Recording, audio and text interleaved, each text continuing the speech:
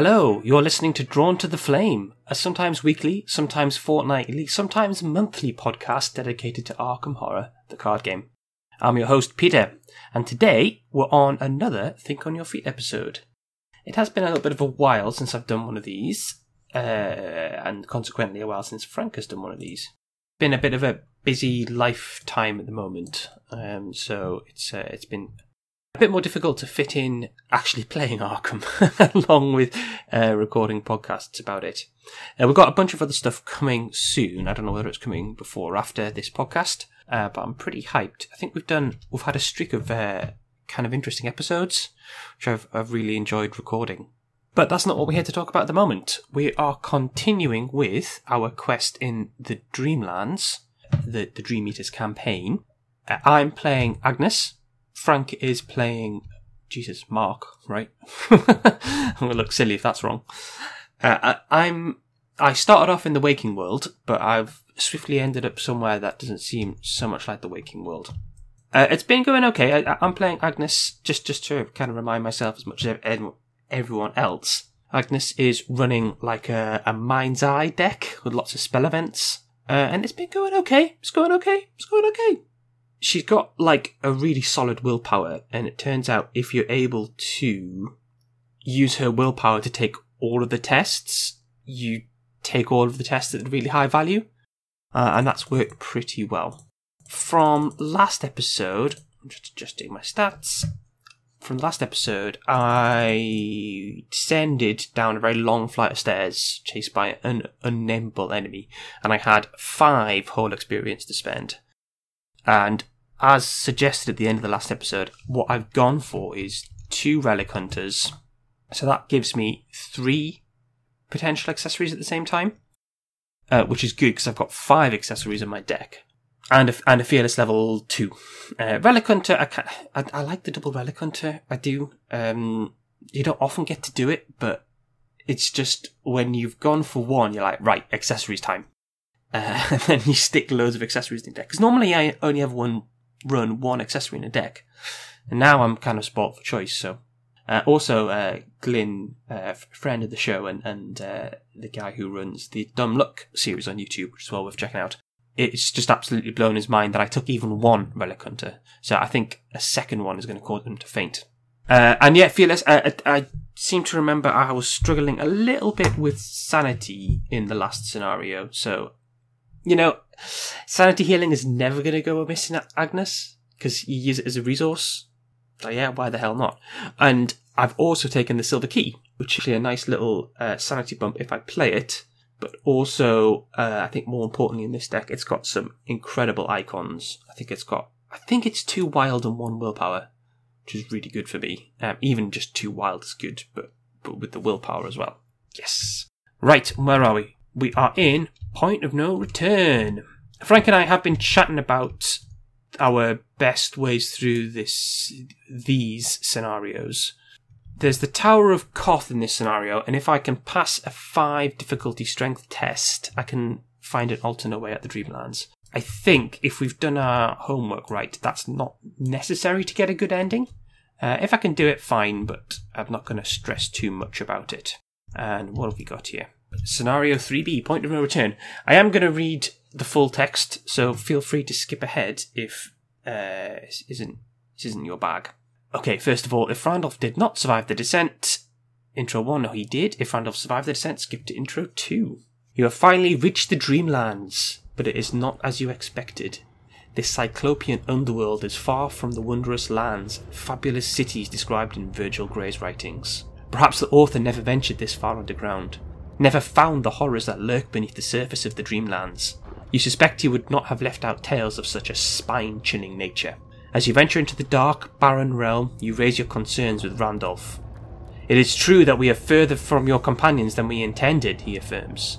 However, if I may offer another sentiment, perhaps this is a blessing in disguise. Clearly the underworld has something to do with the creatures invading our reality.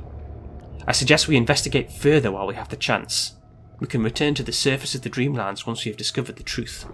You ask Randolph if he has any leads, and he steps to the edge of a jagged cliff overlooking the cavernous realm below.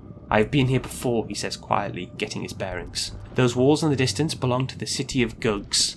To the south is a stretch of plains that looks over the vale below. That plain is where the ghouls live. Perhaps there we can learn more. You raise your doubts aloud, wondering if such creatures are even capable of peaceful conversation. They are more intelligent than you think, and could be quite helpful if we can convince them to aid us. In fact, there is one I count among my friends, an artist by the name of Richard Pickman. If we are fortunate enough to find him, that might be our best chance. You still have your doubts, but at least now you have a plan. Whether or not it is a good plan remains to be seen. Richard Pickman there, from Pickman's Model, I believe. Richard Upton Pickman. Okay, that's the scenario set up. I must admit, I've only played the scenario once before, so I'm a little bit in the dark here. I know this campaign's been out for ages, but I've only managed to get through it once in total. So this is going to be a bit of a voyage of discovery. So hopefully you'll join me on that. Right, opening hand. We've got 5 cards. We've got Crystal Pendulum. We've got Spectral Razor. We've got Scrounge for Supplies. We've got Scrounge for Supplies, and we've got Spectral Razor. So that's 2 Spectral Razors, 2 Scrounge for Supplies, and a Crystal Pendulum. Notably, there's no Mind's Eye. Now, I did say at the end of the last episode, a hard mulligan for Mind's Eye is worth it. And I know at the beginning of this scenario, I think you've got to get 3 clues? Oh, no, I don't need to get the 3 clues. But each of these locations is a Veep location, so I think it's absolutely worth getting the clues. Yeah, I think it's worth getting these clues. So, I mean, Mind's Eye is useful anyway. So I'm going to do a pretty hard mulligan. I think everything except Crystal Pendulum I'm going to ditch. 1, 2, 3, 4. So I'm going to draw the Silver Key. Unexpected Courage. Mind's Eye. Yes, that's great. And Forbidden Knowledge. Also pretty useful. Cool. Right, let me just shuffle these cards back into my deck. And then we can get cracking. Okay, so yeah, just to repeat, Crystal Pendulum, Silver Key, Unexpected Courage, Mind's Eye, and Forbidden Knowledge. And what have we got? A Sinister Realm. The Underworld is a cavernous realm, almost another world unto itself. Its ceiling is so far in the distance that it might as well be a sombre, overcast sky. The walls of the caverns are dimly lit by a flickering grey light with no apparent source. You wander through the twisting catacombs in search of the way forward, but you can't shake the feeling that you're being followed. You have succeeded in reaching the Dreamlands, but this is not quite what you expected. You are in the Underworld, and it will take some work to find your bearings in this sinister place. Forced, after an enemy with 1 or more clues on it is defeated, take control of each of those clues. Objective, find Richard Upton Pickman. You'll be instructed when to advance. And I seem to remember, yeah, so Plane of the Ghouls. Right, so I'm in the Vaults of Zin, and this is a 1 clue, 1 Veep location, and it's veiled, which means I can flip it over. Plane of the Ghouls, veiled. Gug enemies cannot enter the Plane of the Ghouls. If a Gug enemy would spawn at the Plane of the Ghouls, spawn at the City of the Gugs instead. Right. So, I seem to remember on the back of each of these locations an enemy appears. That gives you more clues. But I don't necessarily think I want that to happen. Right, okay. Fine, let's blast on then. So, what have I got? I've got a 4 Shroud location, a 2 Shroud location, and a 3 Shroud location. I've got Mind's Eye, which is 3 secrets, and a Crystal Pendulum, which would be good to get down straight away, because that probably lets me get the 4 Shroud, the clue of the 4 Shroud location. I got an Unexpected Courage in my hand, which puts me 2 over on the City of Gugs to investigate. Hang on. When I enter the City of Gugs, flip it over and resolve the text on the other side. Now, I'm pretty sure there's an enemy on the side of that. So, when I move in there, an enemy will appear. Do I want... keeping the Silver Key actually as another Unexpected Courage might be the way to go, unfortunately. I mean, I've got Quantum Flux in my deck, so I can get it back. I think, regardless, first turn probably looks like Mind's Eye, Crystal Pendulum. And then investigate this location. And I don't think I want to flip that over. So here's my thinking. I think if you flip over this location, that gives you another clue, which means you don't have to go to the City of the Gugs, because I think you need 3 clues. First turn's relatively straightforward then. So we're going to play Mind's Eye, which uses up both of my arcane slots, and I'm going to play the Crystal Pendulum. So that's all 5 resources right down the drain. And then we are going to use Mind's Eye to investigate this location. So that lets me investigate at 5 on 3. And I think, let's have a quick look at the Chaos bag. So, Elder things are -3. Skulls at the moment are 0s. Cultist has revealed another token. So we've got 1, 2, 3 -3s. We've got 1, 2, 3, 4 zeros. Plus, I've got a feeling the Elder sign is 0 because I've got no horror on me. So that's 1, 2, 3. Actually, that's because I've got 3 skulls in the bag. 1, 2, 3, 4, 5, 6 zeros. So 0 is the most common token in the bag by a margin. So let's state with Crystal Pendulum, we're going to draw it. We're going to draw 0. That's a third of the pack. So I've got a 1 in 3 chance of getting a card here. It's a 0. How about that? So that draws me a card. Ethereal Form. Oh, that's good. And that gives me a clue, obviously. And a Veep. We're cooking with gas now. No enemies, so gain a resource and draw a card. The Shining Trapezohedron. Always a good one.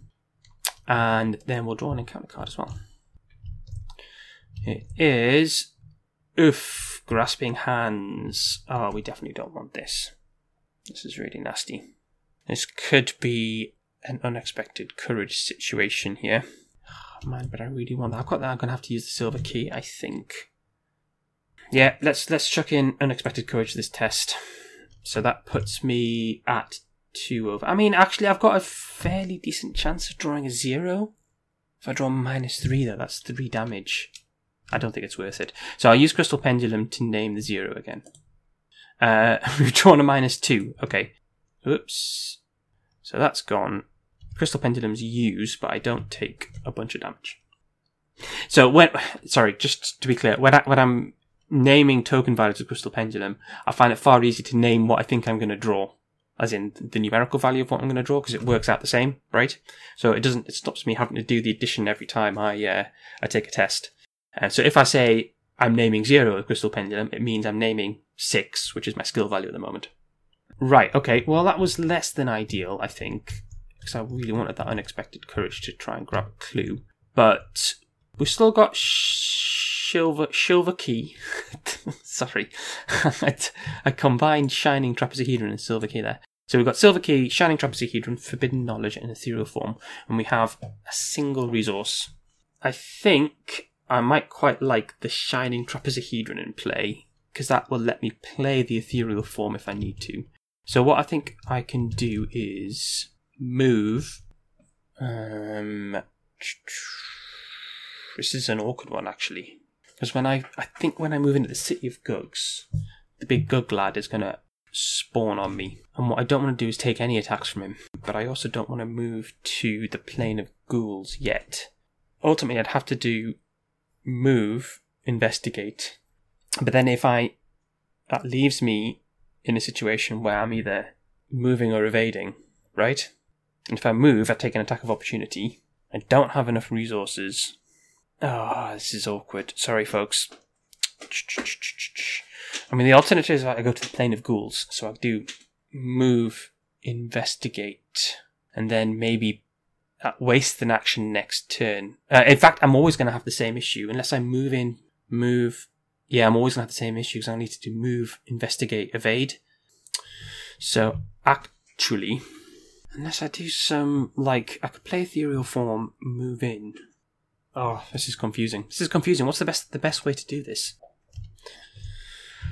I can't think. I think I'm going to play the Trapezohedron. I'm sort of just running off instinct here. So that can go in effectively my tarot slot. Yes, that's fine.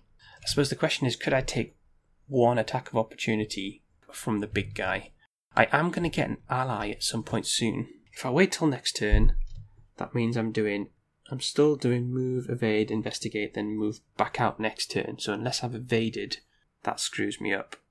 I think I'm going to end up taking 1 attack from him no matter what I do. So what I'm going to do is spend both actions building up here. So I'm going to play Forbidden Knowledge. So that's 1, 2, and then I'm going to move into the city of Gugs. So I flip that over. The Kingdom of Gugs is surrounded by a colossal wall. Inside, cylindrical towers rise high into the mist, each one windowless and made of grey stone, with large looming doorways at the bottom. One black tower stands paramount amongst the others, rising into the very ceiling of the underworld. You do not make it very far before you spot the sentry standing guard outside the city's walls. A tremendous creature with huge furry arms and an obscene toothy maw extending vertically through its head.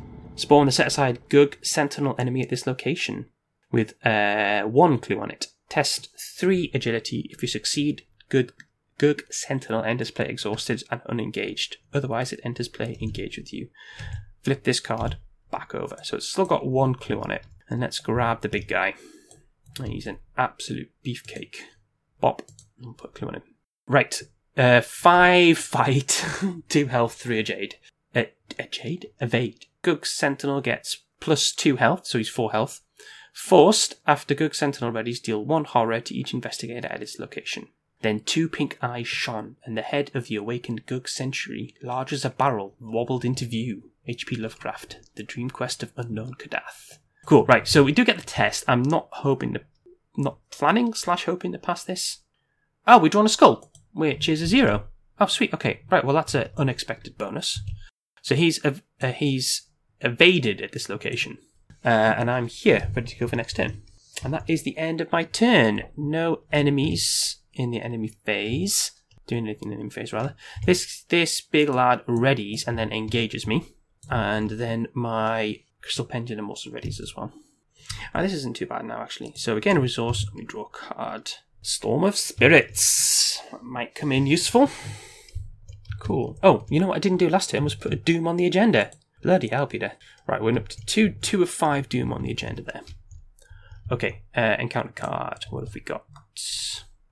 We have a Ghoul Minion. Oh, sorry. When the Gug Sentinel readies, he deals me a horror. So I'll take the horror and I'll deal 1 damage to him. Man, we're actually looking like we could kill the Gug Sentinel actually reasonably. Yeah, we definitely could. It's going to be tough. It will be tough, but it's maybe worth it. All I'd need to do is take another... Can I take a horror somehow? Oh, I've got Forbidden Knowledge. Perfect. Yeah, oh, sweet. This has worked out very well indeed. Okay, cool. Well, what we'll do is we'll use Shining Trapezohedron to play Storm of Spirits. So, let's just remind ourselves how Shining Trapezohedron works, because I think it is easy to get wrong. When you pay the cost of a spell card, exhaust Shining Trapezohedron. Instead, test X willpower, where X is that card's resource cost. If you succeed, its resource cost is considered paid. If you fail, cancel the playing of that card without paying any of its costs, including its action cost. For the remainder of the round, you cannot play copies of that card. So I'm going to take a 3 difficulty willpower test now on 6. I will name 0 as the token I think I'm going to draw. And we draw -2. Well, that is okay, but it's a pass. It's not a special symbol, which is fine. So that deals 2 damage to the Ghoul Minion, which discards it. It deals 2 damage to the Gug Sentinel, so that puts him on 3 damage of 4. And then what I'll do is I'll use Forbidden Knowledge. I will take a resource of Forbidden Knowledge, which deals a horror to me. I'm now on 6/6, but it deals a damage to the Gug Sentinel and puts him in the bin. I could really do with my meat cleaver, actually, because that's going to chop up those wee lads pretty well. Sweet. Okay, and that's another clue. So I've got 2 clues, and that was only 1 action. Oh boy, we're kicking ass today. Right, what I'm going to do then is investigate this location, and I'm going to commit the silver key, sadly, to this test, which puts me on 4/2 for the investigate. So we've got 2 shroud on the City of Gugs. And that's a -2. So that's the last clue at this location. I'm not going to flip it over. I don't even know what happens if you do flip it over, because he's not set aside anymore, is he? And then last action, I can move into the plane of the ghouls. So I cannot flip this at the moment because it's got a clue on it and it's veiled, so I'll have to do that next turn. But that's not too bad. We're doing okay, I think. Right, end of turn. There's no enemies. There's 3 cards to... No, there's 2 cards. Yeah, the 3 cards already. Forbidden Knowledge does exhaust. So Forbidden Knowledge, Crystal Pendulum, and Shining Trapezohedron all ready. Just as a bit of a... I'll tell you what, let's take a resource and draw a card. Fearless. Okay. That's fine.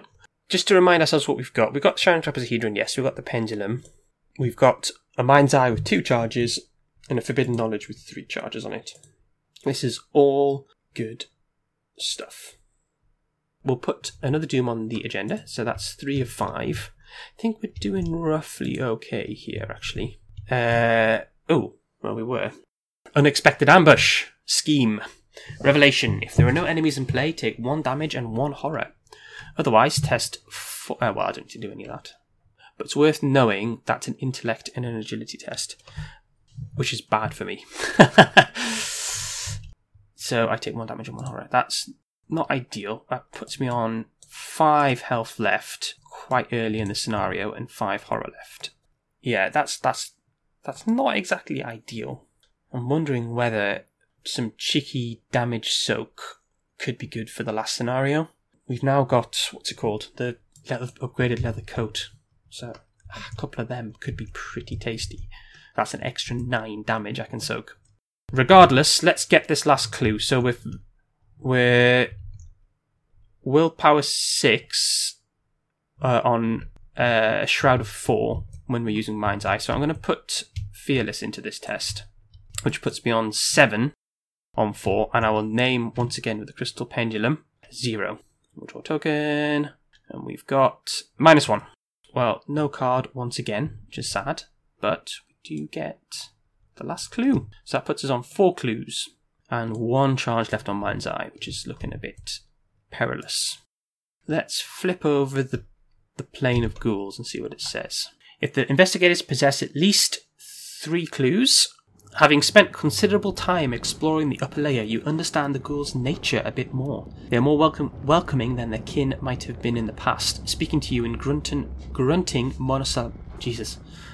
The ghouls can't speak. Peter can't speak. They are more welcoming than their kin have been in the past, speaking to you in grunting monosyllabic English. As you consider your options, you are approached by one of their kind who still wears human clothing. Unlike the rest, he is able to communicate with you perfectly. With an air of authority and wisdom about him, he demands to know why you have come to this place. Investigators spend 3 clues as a group. Advance the current act and flip this card back over. Randolph gives a shout of recognition as the ghoul approaches. He and the creature shake hands and converse for a short while, after which he introduces you. This is the ghoul I spoke to you about. He is an old friend of mine, and he's offered to guide us through the underworld. He has some dire news, however. Randolph goes on to explain. Strange happenings have been occurring within the underworld. He tells of dark forces spreading throughout the veil below the plane of the ghouls, of vile weavers that crawl along the cavern walls, and of a terrible howling cry that penetrates throughout the realm. All of it, he says, emanates from one place, an ocean of pitch in the realm's deepest layer. Choose an investigator to take control of the set-aside Richard Upton Pickman story asset. For the remainder of the scenario, if he leaves play, remove him from the game. Put each set-aside veil location into play. Find each card from the Striking Fear encounter set, even if they are out of play, and remove them from the game. Shuffle the set-aside Terror of the Veil and Night Gaunts encounter set into the encounter deck along with the discard pile. So first of all, let's do this in order, because there's quite a bit to deal with here. Richard Upton Pickman. I'll put him in my ally slot, though he isn't actually an ally. So he's a venerable ghoul. He doesn't look friendly. Free action, exhaust Richard Upton Pickman, choose a ghoul enemy or location and attach it to him face down. Action, exhaust Richard Upton Pickman. Fight, you attack with a base of 5. That's good. Instead of standard damage, this attack deals damage equal to the number of face down encounter cards attached to Richard Upton Pickman. That's actually pretty handy. If I can get a single ghoul on him, it's a shame I've just killed a ghoul. Then I can... That's like going to save me Mind's Eye charges, right? Because I can just punch at base 5, doing 1 damage. That's pretty tasty. Right, that's that done. Put each set-aside veil location into play. So what we've got is plane of the ghouls down into the crag of the ghouls. Makes sense, I guess. Which is connected to that and that. Vale of Panath is connected to the crag and the peaks, and then 2 locations we haven't seen. Oh, the Vale is actually connected to the Sea of Bones, so they're connected diagonally as well. Sea of Bones is connected to the leg, bone, peaks, and crag and vale. Okay, so weirdly, there's like the top three are connected, and then the peaks are only connected to the other two. Now, there is the nasty location here. The Vale of Panath. While there are clues remaining of Vale of Panath, investigators at Vale of Panath cannot play cards or commit cards to skill tests. Oof. We don't like that. Right. The Peaks of Thok we can ignore. That does something bad. We might end up there, is the issue. Sea of Bones, 2 Shroud. After you discover one or more clues on it, flip it over. Oh yeah, that's bad. I remember that. And then Crag of the Ghouls. For the first treachery drawn during the Mythos phase by an investigator at this location gains Surge. So yeah, we don't want to end up there. At the end of the turn. Right, okay, cool. Right, that's the... God, I'm taking my time over this, aren't I? Striking Fear. Don't think we've drawn any of those yet, have we? Cool, so that's gone. Terror of the Vale and Night Gaunts into the deck. I don't like either of those. There's Terror of the Vale. This is the Slithering D-hole. And there's the Night Gaunts. And then that's the rest of the encounter deck. Okay, right, let's have a look. Now the question is, where the hell was I? I think that was my first action, but it seems like literally forever ago. Oh yeah, hang on, I haven't read the next agenda. I've done all of that, so let's chuck that card away. The Descent. The way to the Vale below is dangerous. Is treacherous. You'll have to climb down from a place Pickman calls the Crag of the Ghouls, where the creatures cast the discarded remains of their macabre meals. You can only imagine what the depths might be like. After an enemy with one or more clues on it is defeated, take control of each of those clues. Find a way to the Sea of Pitch. You'll be instructed when to advance. Right, I believe it's sort of the same situation. Oh, this is nasty because I don't want to be in either of the other locations. Yeah, so it's the same situation where I need to get to the Vale of Panath 3 clues. All of these locations have clues on victory points on them, so ideally I'd like to clear them all out.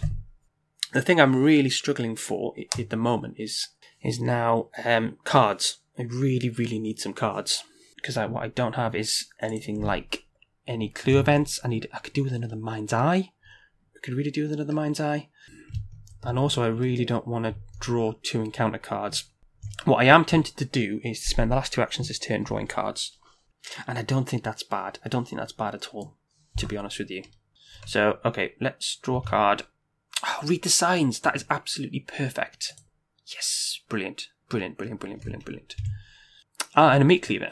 Fine. Meat Cleaver is less important. Well, I mean, I've got to get a ghoul. So, we'll see about that. There's 3 ghoul minions in the deck, I think. So that sounds about right. But we can just wait and see. Okay, cool. Right. So, that's 2 cards. So I gain a resource and I draw a card. Spectral Razor. Oh, wow. I've got, like, a full house. Not a full house. What's the word? 3 of a kind? No, the opposite of 3 of a kind. A straight? Collection? A cycle? So I've got Ethereal Form, Read the Sign, Spectral Razor, and Meat Cleaver all in my hand.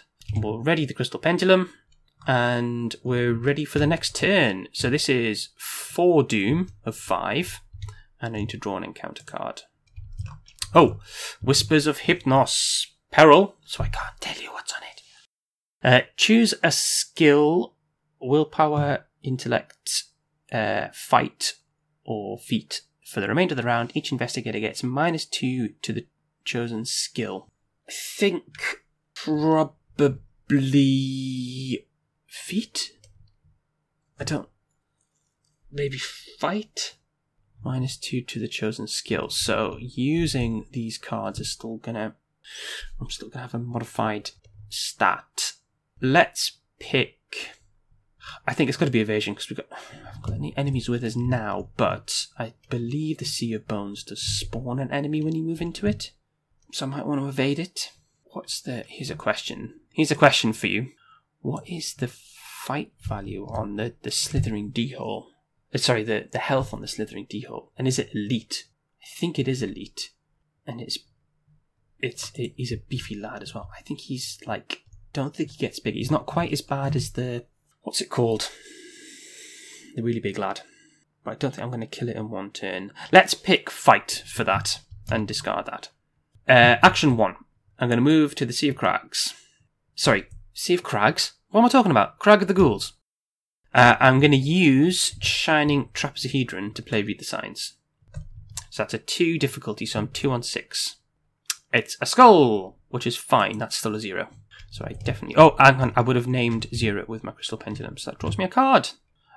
Fearless level 2. Hello. May well need you. So that gets me 2 clues. Yeah, baby. Actually, that puts me on 3 clues, doesn't it? So I could maybe just dive straight down if I don't want to farm some more victory points. That is pretty tempting, to be honest. Right, let's flip this lad over. Scouting the Vale. Looking out over the barren vale, you get a sense of the threats that dwell below. Underneath the plateau upon which you stand, a forest of obscene pale fungi extends for miles. Beyond that is a great heap of bones, like an ocean pouring forth in all directions. You swear you can see something crawling or worming its way along the surface of the bones, but perhaps it's just your imagination. In the distance, great sharp peaks of stone loom over the vale. Black, winged creatures fly around the summit, searching for prey. You see no sign of this ocean of pitch Pikmin described, though you do notice a wide cavern opening along a wall of stone to the right of the vale below. You may look at the top 2 cards of the encounter deck. You may discard up to half of those cards. Return the rest to the top of the encounter deck in any order. For the remainder of the game, ignore the text on Crag of Ghouls. Flip this card back over. Well, we'll definitely do that. Right, let's have a look. What have we got? Oh, interestingly, it's a ghoul minion and grasping hands. Cool. Well, I mean, I don't mind a ghoul minion at all because I can kill them for free. So let's discard the grasping hands, and next turn we will draw a ghoul minion. Cool beans. So that's 2 actions. So I did a move and a Read the Signs. Now the question is, the Slithering D-Hole, I think he has a Veep on him. What have I got so far in terms of Veeps? 1, 2, 3, 4, 5. And I can get into the Vale of Panath for another Veep. Oof, what do I want to do? This is a difficult one. I have got the Meat Cleaver in my hand and I've got enough resources to play it. I've got nowhere safe to stand to play it at the moment because I don't want to end the turn here. I mean, if I could collect more ghouls, then that would be great because then I'm hitting at a much higher value. Maybe next turn... Oh, that's not going to work, is it? I've spent 2 actions, so I'd need to move. I can move from the Vale to the Sea of Bones, so next turn I could do move. Okay, so yeah, just to highlight I'm not being as good. Frank did brief me on the best way to run these episodes and being a bit more descriptive. I feel like I've been jumping around a bit, so sorry if it's been a bit hard to listen to. Yeah, so I can move to the Sea of Bones. I've got 1 action left. I can move to the Sea of Bones. I think the Sea of Bones will spawn the big lad if I do that. Whether he comes into play exhausted or not, I'm not sure. Fine. That means next turn, I can't play my Meat Cleaver. I do have Ethereal Form, though. I do have Ethereal Form, which is nice. And I have a Spectral Razor, so I could stab him. Or I can move to the Vale of Panath and get that clue. I still can't play the Meat Cleaver if I'm at the Vale of Panath because you can't play cards there. I think what I'm going to do is move to the Sea of Bones. Okay, I'm going to move to the Sea of Bones. So after you discover 1 or more clues at Sea of Bones... okay, whoa, I've totally misread this. That's absolutely fine. Don't flip it over yet. Oh, great, okay, cool, perfect. Okay, so that's fine, that's my turn. So I did move, play, Read the Signs, move. And I'm at the Sea of Bones now, 2 Shrouds, so I can, if I have a good set of icons, I can probably investigate this. We'll ready the Shining Trapezohedron, we'll ready the Pendulum, we'll gain a resource, and we'll draw a card. Tis Arcane Initiate. Ooh, actually not... Oh, that's a real shame, because the agenda's about to advance. Well, never mind. We do know we're drawing something very simple to deal with in the Mythos phase, so that's good. So, fine. Take up the Doom to 5, and we'll advance this guy. Shuffle the encounter discard. Oh no! Pile into the encounter deck. Place 1 damage on the scenario reference card. So now skulls are -1. So I think -1 is probably going to be the right call with the Crystal Pendulum now. Beset by monsters. As you continue to explore, the creatures of the underworld grow agitated and begin to pursue you, as if compelled by some unseen force. Hint, the game will not necessarily end when this agenda advances. The stability of the realm will continue to unravel. So I think what this does is it continues to put the damage onto the card, which is going to start building up pretty soon. Okay, right. So we have encounter phase, mythos phase. Sorry, why am I drawing an encounter card? I'm drawing a bloody... Oh, God's sake, it's grasping hands! Ugh. Test 3 agility. For each point you fell by, take 1 damage. Oh, I've got nothing I want to put into this test. I've got an ethereal form, but I want to keep that. So I'm just going to have to take it. -2, so that's 2 damage. I think we just put the 2 straight on Richard Upton Pickman, to be honest. Don't think there's anything which is going to deal direct damage to him. And I can't play my initiate while he's in play anyway. So fine, whatever. God damn. It's this bloody second grasping hands that's got me. Okay, 3 actions. What we're going to do on this turn. Well, it would be good to get the clue on this location. I really don't want to use that last mind's eye though. Do I take a test at 0? I kind of only can take a test at 0, can't I? I'll tell you what I'll do is, the -1 is the most common token in the bag now. So I'm going to hit the Crystal Pendulum at -1 and still take this test, so I'm 2 on 2. So it's almost like an action to draw a card. Drawn, whoops. -1, right, so I get a card. Scrounge for supplies. That's good. That's really good. Well, we've got 2 actions left. What do we do? Right, Scrounge will let me get Read the Signs back. Okay, I think what I do is I spend the 3 resources to play Meat Cleaver, so we're ready for some more enemies turning up. And then I scrounge for supplies. That is great. Oh, perfect. I love scrounge for supplies, baby. Well, let's just have a quick look in my discard pile, just to make sure there's nothing else which is a tastier target. Unexpected Courage, yeah, not bad actually. Silver Key, Storm of Spirits, Fearless, and Read the Signs. Yeah, if I want to get clues, Read the Signs is the right choice, isn't it? So we'll grab that back into my hand. We'll ditch Scrounge for Supplies. Great. Okay. Not the most productive turn, unfortunately, but I think necessary. So I draw a card. Heirloom of Hyperborea. That might not be a bad play, actually. I've got 3 spells in my hand. And an Arcane Initiate. Right, so I've drawn a card, Heirloom of Hyperborea, I've gained a resource. Just to recap what's in my hand, I've got the three spell events. Ethereal Form, Spectral Razor, Read the Signs, Fierce level 2, Arcane Initiate, and an Heirloom. I'm actually not looking in too bad a position. I'm really, really not. And then we get an encounter card. Oh, and a Doom on the agenda. Apologies. So that's 1 of 4. Oh, a Ghoul Minion! Hello, baby! Right, we will use our free trigger. Exhaust Richard Upton Pickman. Flip this minion over and sit him underneath Richard Upton Pickman. So Richard Upton Pickman is now on. He's turned on. I'm just going to track that with some tokens on him so I know how much damage he's dealing. Cool. Right, so I can deal 1 damage using Richard Upton Pickman now. Which is not incredible, but fine. Let's take my turn. Right, I want to find this clue, so I'm going to use the Trapezohedron to play Read the Signs. So that's difficulty 2 test to play it.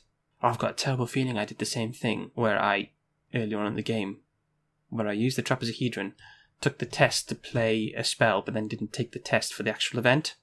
Oh no. Well, let's take a test now. -1. Okay. Well, that's that test. If I've missed one, that's that test. And I'm probably past it at -1. Right. So this is the actual test. And we'll use the pendulum to name -1 as the token. Oh, it's an Elder Sign. Cool. So that's actually +2. So that's a pass, which is fine. And then the actual Read the Signs test, I'm at 5, 6, 7, 8 on 2. It's the Elder Sign again! What is going on? Well, that's a success, so I get a clue, which puts me on 4 clues, and I flip over this card. Traversing this canyon of cadavers and monstrous remains is laborious enough, but it is the churning and digging below the surface that causes you to hate this awful place. What sort of monstrosity could span the entirety of this ocean of bones? Your answer presents itself as you come across a great pit in the ravine. It is swallowing the bones and scraps of rotten meat like a whirlpool. When you reach the base of the tunnel and realise its true purpose, a shudder courses through you. It was made by an enormous creature, the thing that dwells below the sea of bones. If there is no D-hole tunnel at this location, search the encounter deck and discard pile for a D-hole tunnel and attach it to this location. Shuffle the encounter deck. If the slithering D-hole is in play, move it to this location and add 2 clues to it. Otherwise, search the encounter deck, discard pile and victory display for a slithering D-hole. Spawn at this location, exhausted and with 2 clues on it. Flip this card back over. That's fine, so I don't actually need to flip that over again, but I do need to find the big lad and a tunnel for the big lad. Okay. Oh, he is quite big actually. So the tunnel is here. That's fine. We'll read what the tunnel does in a second. And the D-hole is also here, but exhausted. Okay, the tunnel hazard. If is in play, it moves and attacks with the enemy phase. I'm not revealing it, I don't think. So I don't do any of this. Yeah. Oh, hang on. Is it? Oh, yeah. Okay, right. So the tunnel doesn't do anything by itself. It only does it if you're attaching it. It only does it in relation to the slithering D-hole itself. Yeah, 3 fight, 5 health, 3 evade. He's beefy. Monster D-hole elite. Spawn nearest location with an attached D-hole tunnel. Otherwise, shuffle him back into the encounter deck and it gains surge. Hunter massive. While slithering D-hole is moving, all locations with an attached D-hole tunnel are considered to be connected to one another. And he is worth a V. Oh, and he's got 2 clues on him as well. We must not forget that. Okay, cool. Right, so that was my action 1. I've got 2 actions left, and I can do some pounding, I think. So I've got the Spectral Razor is only going to deal 2 damage to him because he's elite. So it's but I'm only fighting at 3 using the Meat Cleaver, unless I take 2 horror and then I'm fighting slightly higher. It could be that Heirloom is going into a fight test this turn. Yeah. Okay. Let's use. I think we use the Spectral Razor here. So I'm going to spend 2 resources and play Spectral Razor. I definitely want to save that Mind's Eye charge the thing. So that's I'm fighting at 2 fight plus 6, so that's 8. Hang on, let me think. Yeah. So if I I'm thinking. Okay, right. If I use Forbidden Knowledge to take a resource, that puts me down to 3 horror, and I'll deal 1 damage to the D-hole. What I'm trying to do is get down to 3 horror. No, okay, right. Sorry. Okay, I'm not going to play Spectral Razor yet. Okay, because what I can do is, I'm on 5 horror. I can use the Forbidden Knowledge, like I just did, to gain a resource and to take me down to 4 sanity, and up to 4 resources. And then I can use the Meat Cleaver. And the Meat Cleaver, if I spend a horror, that puts me on 3. So that gives me an additional stat boost. So I can put in the Heirloom to that test. I'll still use the horror to deal a direct damage to the D-hole. But that means I'm now testing at 2 fight plus 2 from the Meat Cleaver. So that's 4 plus 2 from the Heirloom, which has got a combat and a wild pip. So that puts me on 6 versus 3, which is a lot better than 4 versus 3. And I will name... I haven't used... Yes, I did use the pendulum, didn't I? So let's draw our token. That's a skull, so that's -1, so that's a hit. So that deals another 2 damage to the D-hole, which puts him on 3 damage out of 5. Now I can play the Spectral Razor. And what I'll do is I'll play Spectral Razor and I will commit Fearless to the test. So that puts me on 6 from my willpower, plus 2 combat, plus 2 from Fearless. So that's 6, 7, 8, 9, 10. And let's draw a token. I've drawn the Elder Sign, of course I have. So I heal 2 horror, which puts me back up to 5, and I deal another 2 damage to the Slitherer. I take the 2 clues off it. That's 3 Elder Signs I've drawn. I haven't drawn the autofail once, so I've got absolutely no right to complain about anything in this game. He's in the victory display now, but he can come back out, as we saw on some of those cards. And I've got 6 clues, yikes. But I did spend a load of resources doing that, so I'm a bit more of a precarious position now, I think. Whew, right, so that's that turn. So I did Read the Signs, Cleaver, and Razor this turn. Man, that was a difficult one to keep track of. Okay, so all I have left in my hand now is an Ethereal Form and an Arcane Initiate. We will... no enemies to speak of. Quantum Flux. Hey, baby. Gain a resource up to 3 resources. Quantum Flux is pretty appealing, although I would like another Mind's Eye before I play it. Let's ready all these cards, and let's put a Doom on the agenda, and then let's draw an encounter card. We've got Whispers of Hypnos again. Now I feel pretty confident picking a combat here because we haven't got any enemies. Nothing's appearing just now. Yeah, let's do that. Actually, Intellect would also work because I've got Mind's Eye to take the test. So off you go. Okay. So action 1, I'm going to move to the Vale of Panath. Now. Hello, it's Peter from the future here. I've got an important message. I'm about to do something pretty stupid. When we started this campaign, one of the key things we talked about in Agnes was the variety of difficult tests Agnes would have to do over the course of the campaign. So there's a test in Thousand Shapes of Horror where you've got to test your weakest stat. There's a couple of things we talked about. And one of the things we talked about was the Vale of Panath, which I'm hopefully about to take a test for. What I completely failed to do was remember the conversation that Frank and I had many times, which is that you're going to need to pass this test straight up. You can't commit any icons, you can't just stick a big wild icon card in there, you can't trick the test, you have to pass it. It was one of the things that set me down the road to make the Mind's Eye deck, which actually has worked out pretty damn well aside from this. So what I'm going to do is commit a card to that test when I know damn well you can't commit a card. I managed to totally forget that's how it works. I apologise in advance for that. I've had to think about it. Annoyingly, it's not something I can just brush off because I didn't have any of the Mind's Eye charges. I had a few turns at the end of the game, although I didn't draw Mind's Eye for the rest of the game. So it's hard to say what I would have done if I'd realised I'd actually failed that test, which is what did happen. So what I'm going to do is chalk it up to experience and not play a deck with so many moving parts again for a while when I'm playing solo. Frank keeps a running tally of how many times I forget to do Shining Trapezohedron as well. So yeah, sorry about that. Hopefully I won't make a cock up like this again. And I'll give it some thought. So continue with the rest of your listing experience, and I hope the rest of the episode is as enjoyable to listen to as it was to play through. Thanks again, folks. Yeah, okay, if I don't pass this test, this is pretty rough. So okay, this is an intellect test. I'm going to use Mind's Eye, which is 6. Sorry, what I've done is move to Vale of Panath. This is a 4-shroud location with 1 clue, and it has this horrible text: while there are clues remaining on Vale of Panath, investigators of Vale of Panath cannot play cards or commit cards to skill tests. I can, however, use free triggers, which is what I've just done. So what I'm going to do is I'm actually going to commit Arcane Initiate to this test, because I want to... That takes both of the Elder Things out of a fail, right? So let's have a quick look at the encounter bag. So the Cultist is just reveal another token.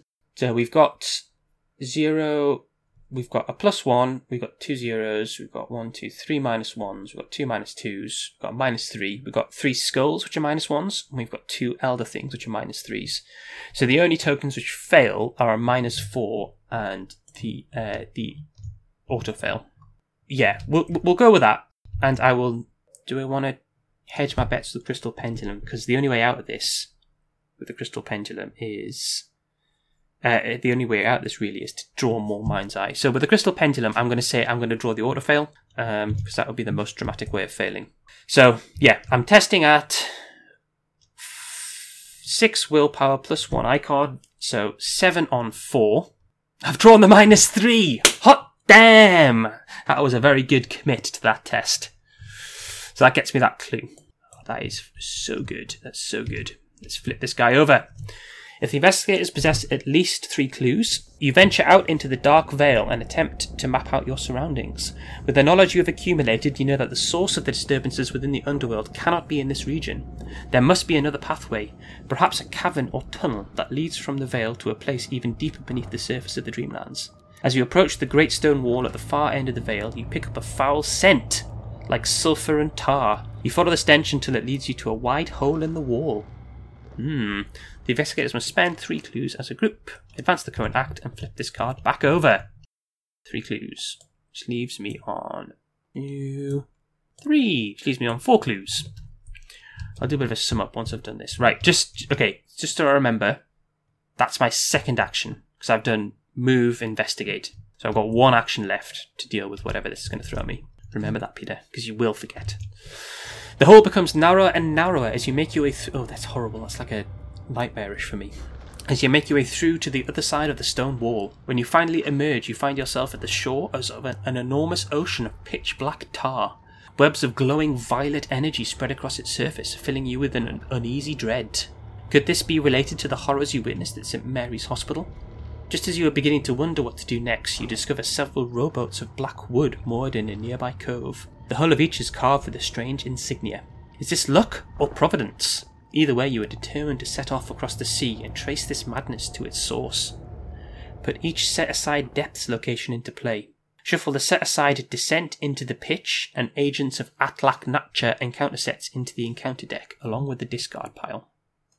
That's all good stuff. So we'll do the locations in a minute. We've got the Agents of Atlak Natcha here. That's not too bad. I mean, there's enemies in there, which I don't really want to draw at the moment. But there's some weedy enemies, which are actually really good because I can kill them. Like the swarm enemies are good with the meat cleaver because as you hack them up, you just like heal loads of horror. So that's kind of cool. And then we need these depths locations here. Right, and I think the way the depths locations work is they're all just connected to the Vale of Panath and to each other. So we've got 4 of them. They're all the same on the top, and they're all different on the other side. But none of them are Veeps, right? No, none of them are Veeps. So the Shroud is equal to the number of... the number of damage tokens on the scenario card. That's not the end of the world, is it? Because I can actually investigate that. Oh, this is going to be actually pretty tricky. This is going to be really tricky. I'm going to definitely need some more Mind's Eye. Some more Mind's Eye juice. Yeah. This is... It's not a disaster. It's just if I'm unlucky and I burn through all of them, I'm in a bit of a tricky situation. So I've just set up the Sea of Pictures in like a grid of 4. So I've got 1 action left. Let's just move to, let's pick the bottom, what's that? Left. That's left, isn't it? Yes. Well done, Peter. Bottom left location. And that's the end of my turn. Now, what I want to do is draw, let's think. I've got another Read the Signs, that's good. I've got another Scrounge for Supplies, that's good. I've got 2 more Mind's Eye, both good. I've got another Unexpected Courage. What else have I got that might help? I think that's bulk of the stuff that's going to help, actually. Question is... And actually, a Forbidden Knowledge is another icon, so that's not terrible either. I mean, I'm still 1 over, so I can take this test. It's just if I draw the Cultist... Actually, the Elder Thing doesn't make a difference, because the Elder Thing's a -3, so that would fail. And if I fail by 2 or more, choose a ready enemy or location or a connecting location. The enemy moves to your location, engages you, and makes an immediate attack. There's no enemies on the board at the moment, although of course we will see what happens after the encounter step. That's the end of my turn, so I haven't drawn my card. I've drawn a Ward of Protection, yeah, and I've gained a resources, put me on 4 resources. And I'll ready my pendulum there. This is a difficult one actually, because there's lots of clues to find. Potentially, and one of these shuffles up the other locations as well, which is a nightmare. Right, encounter card. Oh, Lit by Deathfire. Oh, this isn't good. Each investigator loses 1 resource. That's me. So that puts me down to 3 resources. Each investigator at a Vale or Depths location chooses and discards 1 card from their hand. And then I'm also going to lose an action. Oh, that is brutal. Ethereal Form, I think, is probably the safest drop here. Ditch that. Don't need it just at the moment. So I've only got 2 actions this turn, which is pretty shitty. We are going to investigate this location. So -1. So the shroud of the location is 1 because there's 1 damage. -1 isn't terrible. I'm going to take it, but I'm going to use the crystal pendulum to hedge my bets and say I'm going to fail. If I set the pendulum to -2, that'll at least let me draw some cards out of this situation. So we'll draw a card. Oh, we got a skull. Cool. So that's -1. So that's absolutely perfect.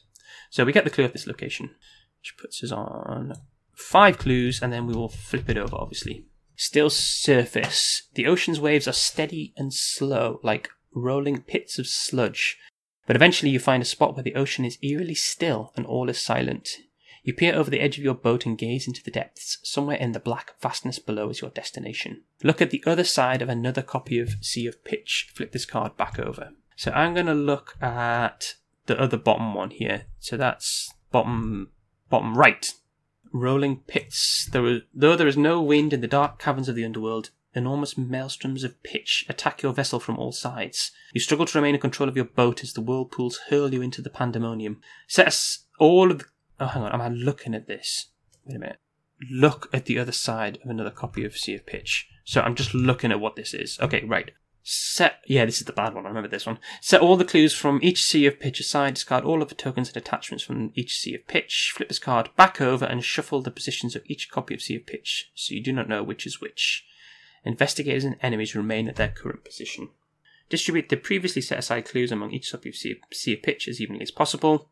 Each Sea of Pitch may be flipped over again using their veiled keyword. Okay, so we don't want to go there. So the correct location is one of these top 2. Okay, I've got 1 action left because of that flipping card.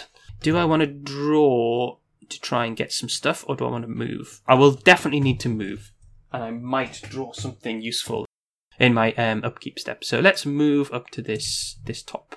So I'm top left. 50 chance. Great. I'm just going to double check. Yeah, okay. The veiled rules do say, as a free action ability, investigate a veiled location with no clues and it may flip it over, resolving the text on its other side. So if I just look at it, I'm not resolving the text. Okay, we've not got any enemies, so I do my upkeep. I'm going to gain a resource, ready the pendulum, and draw a card. I've got... Randolph Carter! Of course, yes, he gives me a +1 intellect. That's useful. That's really useful. Now, the question is, do I commit him to the test, or do I play him? That's a question for a few minutes after I've resolved the encounter card. Oh, it whispers a bloody Hypnos again. Right, well, we'll just pick combat, because I don't think we need the combat. No. What am I talking about? There is an enemy on the other side of one of these cards. If I pick... what do I want to pick? Evasion feels like the safest pick. Because if there is an enemy on the other side of the card, I can still attack it. I don't have any proper way of evading anyway. Yes, we'll pick evasion with that. I just remembered, what I didn't forget was that I had 1 action after I advanced the last thingamajig. Oh, in fact, and I've got to do that now as well. Oh, I'm a fool! This was before my turn. Again, you are shaken by a sudden feeling of instability as reality shifts and bends around you. The wave is more intense than before and seems to originate from the Sea of Pitch in the depths of the underworld. Each investigator must discard 1 card at random from the hand or lose 2 resources. I'm going to lose the resources, 100%. Puts me down on 2. Place 1 damage on the scenario card, so that's 2 damage. If there are 5 or more damage tokens on the scenario reference card, proceed to R2. Otherwise, flip this agenda back over. Flip it back over. And that's back to 0 do. Fine. Right, cool. So I'm at this location. I've got 2 resources. So what I'm going to... I'm not in, the most ludicrous hurry. I'm going to take a resource using Forbidden Knowledge, which puts me up to 3. And then I'm going to play Randolph Carter, which puts me back down to 0. Right, so that puts me on Intellect 3. Now, the shroud of this location is 2, because there's 2 damage on that thingamajig now. So what I could do is put Ward of Protection in to this test. I know, but bear with me. If I name -3, the -3 token with the Crystal Pendulum, as in fail by 1, I'm 2 up on the test. There's a bunch of -2s in the bag. -3 will still draw me a token. Draw me a card, rather. I moved to this location last turn. So if there is the enemy here, I think it's like Swarming 2 or something like that. I could easily kill it with the meat cleaver. I think it's maybe Swarm for the damage on the scenario card. Okay, cool. Right, let's take this test. 0! Oh, perfect. That's passed. So that gives me a clue. Now, is this enemy or is it the way out? Deal or no deal? Center of the sea. If the investigators possess at least 3 clues, I think we're on to a winner. You row further out into deeper, darker waters, but there is still no sign of any other shore. Under the surface of the black, tarry liquid, you can see a series of glittering stars, like an unknown constellation beckoning you forward. If you didn't know any better, you would think it was a reflection of the sky above. But there is no sky in this dark realm. You lean over the edge of your boat and nearly vomit from the sensation of vertigo that assaults you. It must be hundreds of miles deep and filled with horrors beyond your imagining. And yet, you know what you must do. Spend 3 clues, which puts me on 3, and advance the final act. A pit of fear grows in your chest as you gaze into the thick, dark water. This is the source. Whatever is below the surface of the sea, it holds the answer to everything that has transpired thus far in the waking world. Perhaps you can even find a way to save your friends. Or perhaps the ocean will simply swallow you alive. You have no way of knowing for certain. You stand and take a final breath, clenching your fists tightly. Then, you take a leap of faith. Bro, R1. Let's have a look and see what that says. The black, tarry liquid rises around you, consuming you, and you fear you've made a grave mistake. The pressure of the dense liquid surrounds your body, crushing you from all sides. But then you emerge on the other side. You fall for a brief, silent moment before being caught by a glowing, sinewy web. Panicking, you scramble to a nearby platform made of solid rock. Your refuge is one of many, each suspended in the air and connected by thick webbing. Beyond that is a vast cosmic space, an infinite darkness that stretches as far as the eye can see. For each damage on the scenario reference card, mark 1 tally mark next to steps of the bridge in your campaign log. So that's 2 at the moment. Each investigator earns experience equal to the victory X of each card in the victory display. I'll count those up in a minute. And then we're done. Oh, well, that's gone very well. So that's 1, 2, 3, 4, 5, 6, 7, 8 experience. I'll definitely take that. Yeah, I'll definitely take that. Yeah, and that's us. Well, I think, again, that went really well. I feel like I didn't necessarily get off, like, easy. I don't think the encounter deck was too mean to me. Problem is, it low player counts, the encounter deck is so swingy. Like, you could just draw something which absolutely wrecks your day because you can't deal with it. That said, like, once I've got my meat cleaver down, there's not a huge amount the encounter deck can chuck at me, which is really nasty.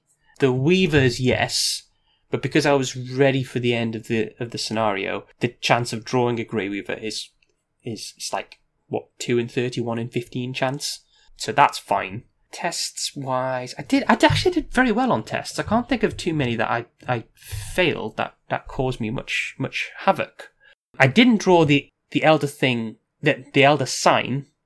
I drew the elder sign 3 times or 4 times. That was ridiculous. I didn't draw the order fail at all. That's good. That was really good. But then again, like, I was a bit unlucky with Mind's Eye because I saw 1 for the whole game and I've drawn more than half of my deck. I guess that's not like a massive. There's not massive odds on that. I didn't draw either weakness either, so although there's only 2 weaknesses as opposed to 3 Mind's Eye, that's fine. The problem is if you don't get the cards you need, if you don't get like the right read the signs or anything like that, then you're really screwed. You're really screwed. I had the Spectral Razor when the Slithering D-Hole showed up, and if I hadn't had that, I would have been in a much worse position. Because killing that just with the meat cleaver is really difficult. Especially without the Mind's Eye. Because you can do like Mind's Eye meat cleaver, that's great, and it heals. What does Mind's Eye use as secrets? Man, you know what would be good is the Eldritch Sophist to charge that guy up with secrets again. Do I take Versatile? Take 2 fact from fiction? Something like that. Truth, is it called fact from fiction? Truth from fiction? I'm getting it mixed up. There's a famous Magic the Gathering card, which is really famous, called Fact or Fiction, I think. Didn't use Pikmin at all. No, by the time you get him, like, there's hardly any ghouls in the deck anyway. So, like, what are you going to use them for? Didn't use the other Relic Hunter slot, which is a shame.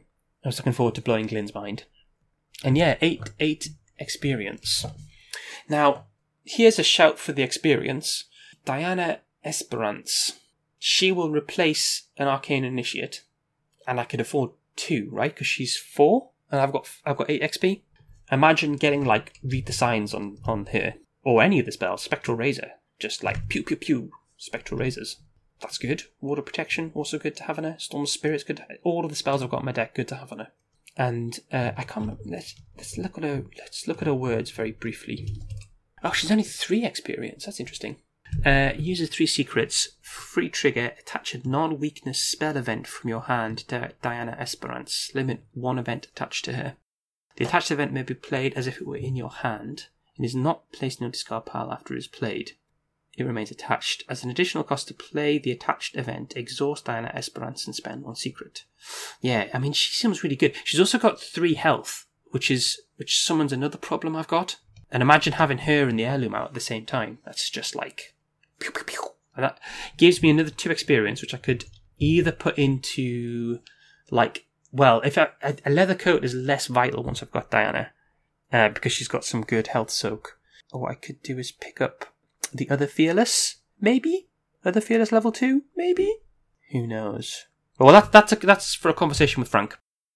Yeah, again, I think this has gone well. I can't think of any times I've really got screwed up by either the encounter deck. The encounter deck was not too mean to me, but then again, I don't think, honestly, like, aside from the tunnels, I don't think the encounter deck in this scenario is really that bad. Ancient Evils is not the end of the world, because all it does is, I mean, you've got to draw a lot of Ancient Evils for it to really make an impact. It will only really make an impact of 1 more damage on it, and that's only going to happen towards the end of the scenario. So even in this scenario, Ancient Evils isn't terrible. Taste of Life Blow is willpower test. I could probably smash that. Lit by Deathfire, I did draw one of those right when it's at its worst. Yeah, I guess the only thing is it was maybe lucky I didn't draw more of the Ghasts or the Ravenous Ghouls early on. Even the Night Gaunt, Hunting Night Gaunt, is annoying.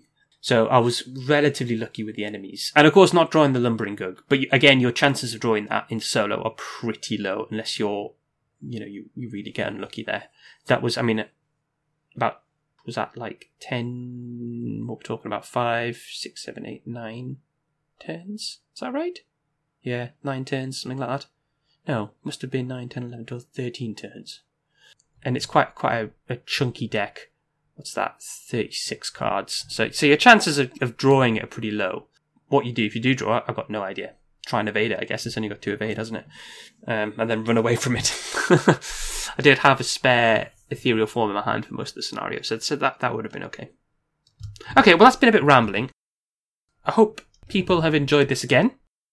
I had really good fun. I've been sort of not putting it off, just like it's been at the back of my mind, looming over me, the fact that I've got to record this.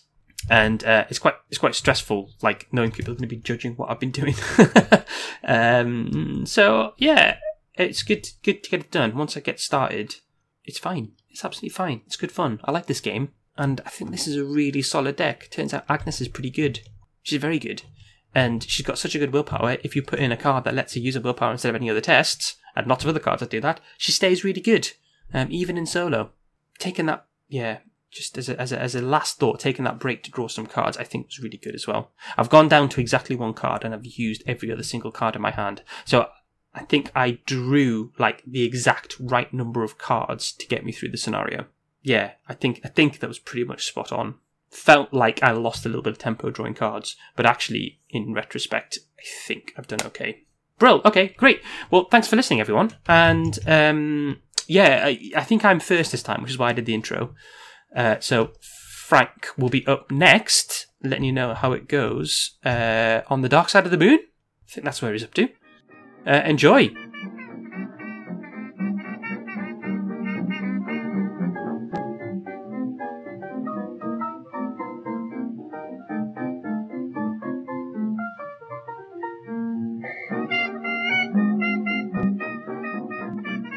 Hello, it's Frank here now. I don't need to do any of the intro because if all goes to plan, Peter's done the first part of this episode, but I am actually recording before he is, so very confusing. First of all, an apology. You might be able to hear a high-pitched, very faint beep every 10 seconds or so. It's coming from a flat through the building. I haven't been able to find out which flat it is. It is starting to drive me crazy because it's non-stop. So I'm really sorry if it gets picked up on the mic. I'll try and remove the sound. But if you start hearing a little beep, you too could be going crazy like me. So welcome to the club. And I think that's all I need to say. Let's dive into Dark Side of the Moon. We have 3 skulls in the bag. Skulls are -X. X is half your alarm level rounded up. And I'm playing solo, so I start on an alarm level of 1. Cultists, we have 1 in the bag. Reveal another token. If you fail and your alarm level is higher than your modified skill value, after this skill test ends, draw the top card of the encounter deck. That's pretty mean. And then finally, tablets. We've got 2 tablets, -1. If you fail, raise your alarm level by 1. So we really don't want to take tests on evens or lower and hit tablets, which would mean we'd fail. Agenda 1A. Silent, stirring. The silence of this place is deafening. There's no wind whistling through the air, no chirping of birds, no idle sound of any kind. This is a dead world. Though you know danger lurks around every corner, you hear no sign of the beasts or the corsairs who call this place home. You must remain even quieter in order to stay hidden. 5 Doom.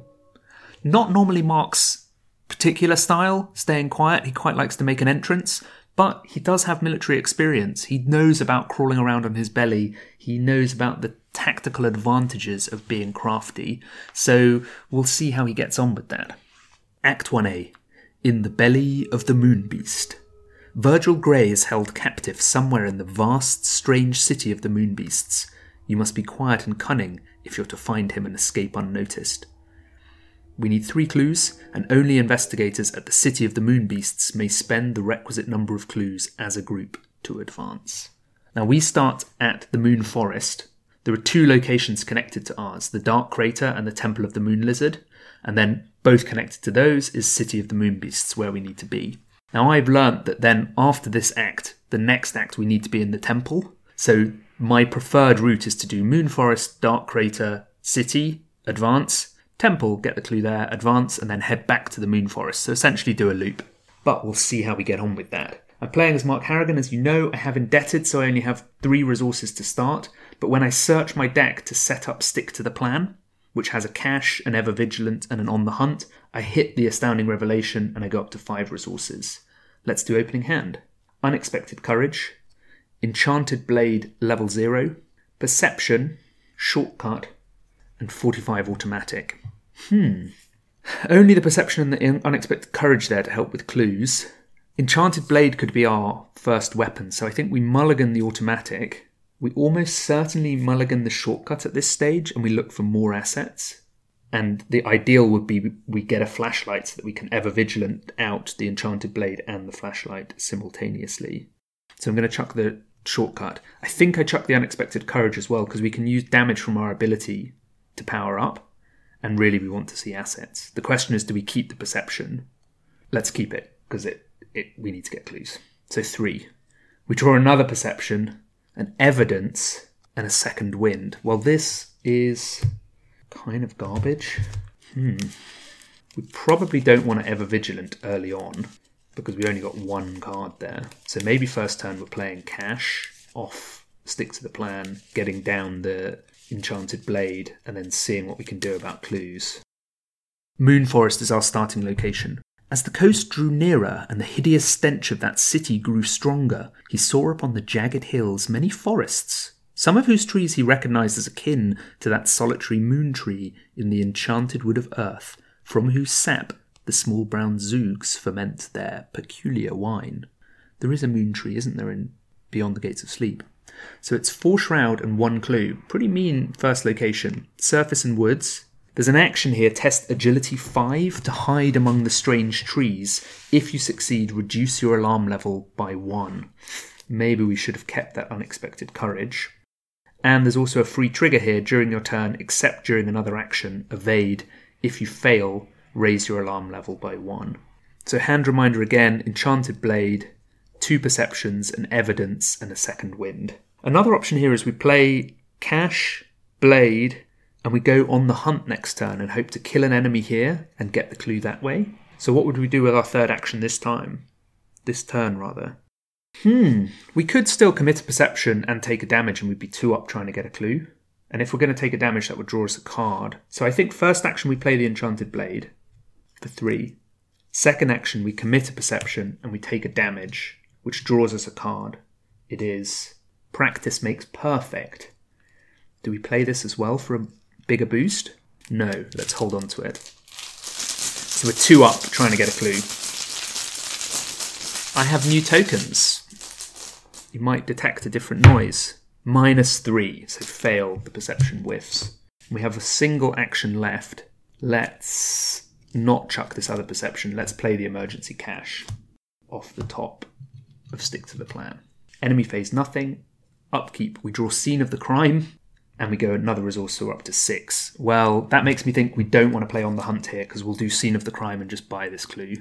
We hit 1 doom, and our encounter card is a Moon Beast. 5 fight, 5 health, 1 evade, retaliate. After it enters play, raise each investigator's alarm level by 1. And it is victory 1, and after you defeat it, you reduce the alarm level by 1. Can we kill this turn? We fight at a 7 with the Enchanted Blade, which isn't too bad. We could just stab with the blade, stab with the blade, stab with the blade, maybe not empowering it to try and kill. We could also practice Makes Perfect on at least one of the stabs and hope to hit Take the Initiative, a Vicious Blow, or Homefront. All good options. So I think we proceed that way. If we're going to spend 3 actions killing the Moon Beast, then we don't need to play Scene of the Crime. The alternative is we play Scene of the Crime and then try and kill the Moon Beast in 2 actions using Practice Makes Perfect. What's the better line? Well, actually, if we kill it in 3 actions, we could play Evidence here and save the Scene of the Crime. So definitely let's save our money and not play Scene of the Crime. So first action, we'll stab with the blade. That makes us a combat 6. We'll empower the blade to make us a combat 7 against 5. And we'll pay 1 and play Practice Makes Perfect. Revealing Take the Initiative, Gret Wagner, 45 automatic, another Gret, another Practice Makes Perfect, an Evidence, a Shortcut, Emergency Aid, and an Act of Desperation. So we'll commit the Take the Initiative. It's our first action this turn, which means we were a 7, we're now a 10 on 5.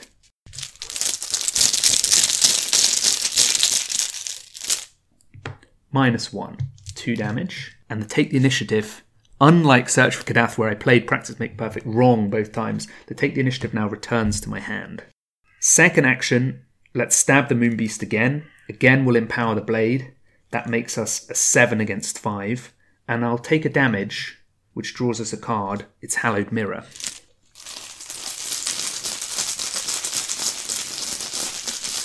That's 9 against 5, -1, 2 damage.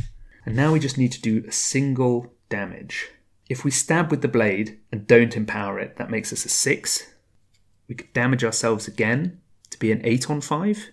Let's do it. We won't draw a card, but we go up to 3 damage. 8 on 5. Hoping for the kill. Tablet is a -1. Moonbeast is dead, so we get a VP. We're going to pay 1 and play Evidence and grab this clue, and our alarm level goes back down to 1. We've managed to save a charge on the Enchanted Blade there, which is nice.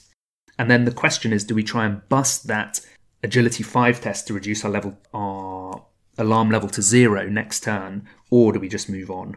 And I'm thinking that with a damage, that would make us 5 on 5, and with Take the Initiative, that would make us 8 on 5, which is potentially very good. Enemies nothing. Upkeep. I draw an Act of Desperation. Well, that's not too bad if the Enchanted Blade's about to be run out, and go up to 5 resources. We hit 2 doom, and our encounter card is Cats from Saturn. Well, the enemies are on us this game. So Cats from Saturn is a 2/2/2. It's a Hunter and Swarming X. X is the alarm level, so swarms 1. And after its moves or is evaded, discard one of its swarm cards. Immediately I thought, damn, what do we do here? Because we've only got 1 Enchanted Blade charge. But of course we could stab with the blade and then Act of Desperation the blade to kill the other one. And then we would be potentially just moving on.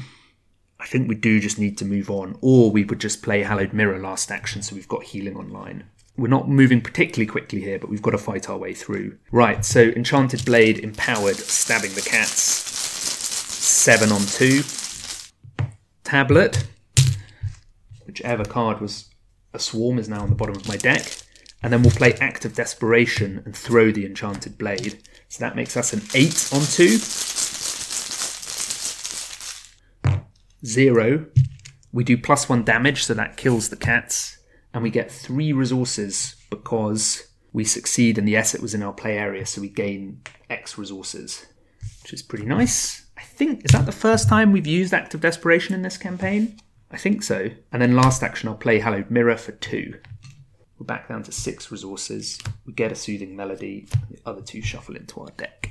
So that's the end of turn 3 for us. We have done 9 damage worth in 2 turns, which is pretty good.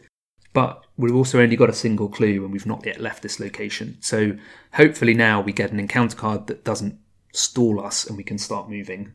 Upkeep, I draw Gret Wagner. Well, that's nice. We go up to 7 resources.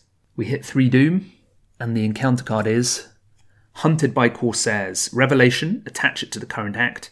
When the act advances, each investigator takes 2 damage and the attached act gains action, test Intellect 4 or Agility 4 to get rid of this card. Probably just going to take the 2 damage and it'll cost us an action with a Soothing Melody to heal it. So, what do we do now? We are in a pretty good position to try and pass this alarm check, play Gret Wagner, and maybe move to the Dark Crater. If we're going to take the initiative to the test, we probably want to do it first, which means we're probably not playing Second Wind. A little hand reminder, we have 2 skills, Perception, Take the Initiative, 3 events, Soothing Melody, Second Wind and Scene of the Crime, and 1 asset, Gret Wagner. I would like to get her down, but I think, let's try and reduce our alarm level. So we're a 3 on 5, I'll commit Take the Initiative, which makes me a 6 on 5, and I'll take a damage, taking us up to 4 damage, which draws me a flashlight, nice, and it means we're 3 up on the test. -1. Our alarm level drops to 0, and we pass. Second action, I think we play the Ever Vigilant and get the flashlight and Gret down in 1 action. We save 2 resources, so essentially we're playing Gret Wagner and then the flashlight for free. So let's do that. Spend 4 on Gret and 1 on the flashlight. And then last action, do we Soothing Melody, or last action, do we move?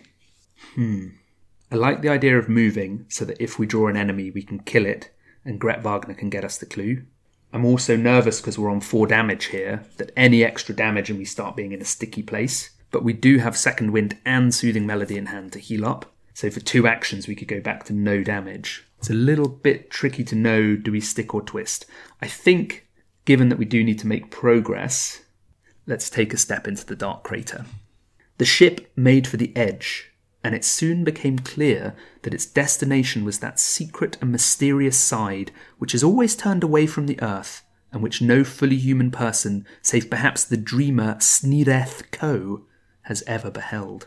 It's 2 shroud and a clue. There's a test of Intellect 5 here to hide within the crater, and if you succeed, reduce your alarm level. And at the end of your turn, if you're at the Dark Crater and have discovered 1 or more of its clues this turn, you test Willpower 3, and if you fail, you raise your alarm. Well, we haven't done that. I forgot to say with Gret, so she gives us +1 combat and +1 intellect, so we're now a 3-3-6-3. And after you defeat an enemy, you can exhaust her and deal a damage her to discover a clue at your location or a connecting location. She has 4 health and 2 sanity. So she's pretty beefy. It's my first time playing the upgraded Gret, so I'm excited about that. Upkeep. We draw a second Scene of the Crime. Well, nice to have the clue tech. And we go up to 3 resources. We probably don't want to play on the hunt here because we don't have a weapon and we just want to get clues here. We hit 4 Doom of 5. And our encounter card is Ancient Evils. Damn. So that goes straight up to 5 Doom of 5. We can't cancel Ancient Evils. Throw away the key. A single screech pierces the silence and you instinctively duck for cover. You have seen these creatures before. Horrid, eyeless monstrosities that fly alongside the Corsair's black galleys. Terrible things of bone and leathery, membranous skin. A flock circles and screeches overhead. Have you been spotted? It doesn't matter. You cannot stay here any longer. Shuffle the encounter discard pile into the encounter deck and raise each investigator's alarm level by 1. What to do this turn? Well, a 2-shroud location with a flashlight in play. I don't think we pay 2 and play Scene of the Crime when we can, as a single action with flashlight, try and get that clue. So I think we pay 1 and play Second Wind here and heal back to 2 damage of 9, and that draws us a card. And we heal 2 rather than 1 because we drew a Treachery, the Ancient Evils, and it's drawn us a shortcut, which is nice. Second action, let's flashlight here.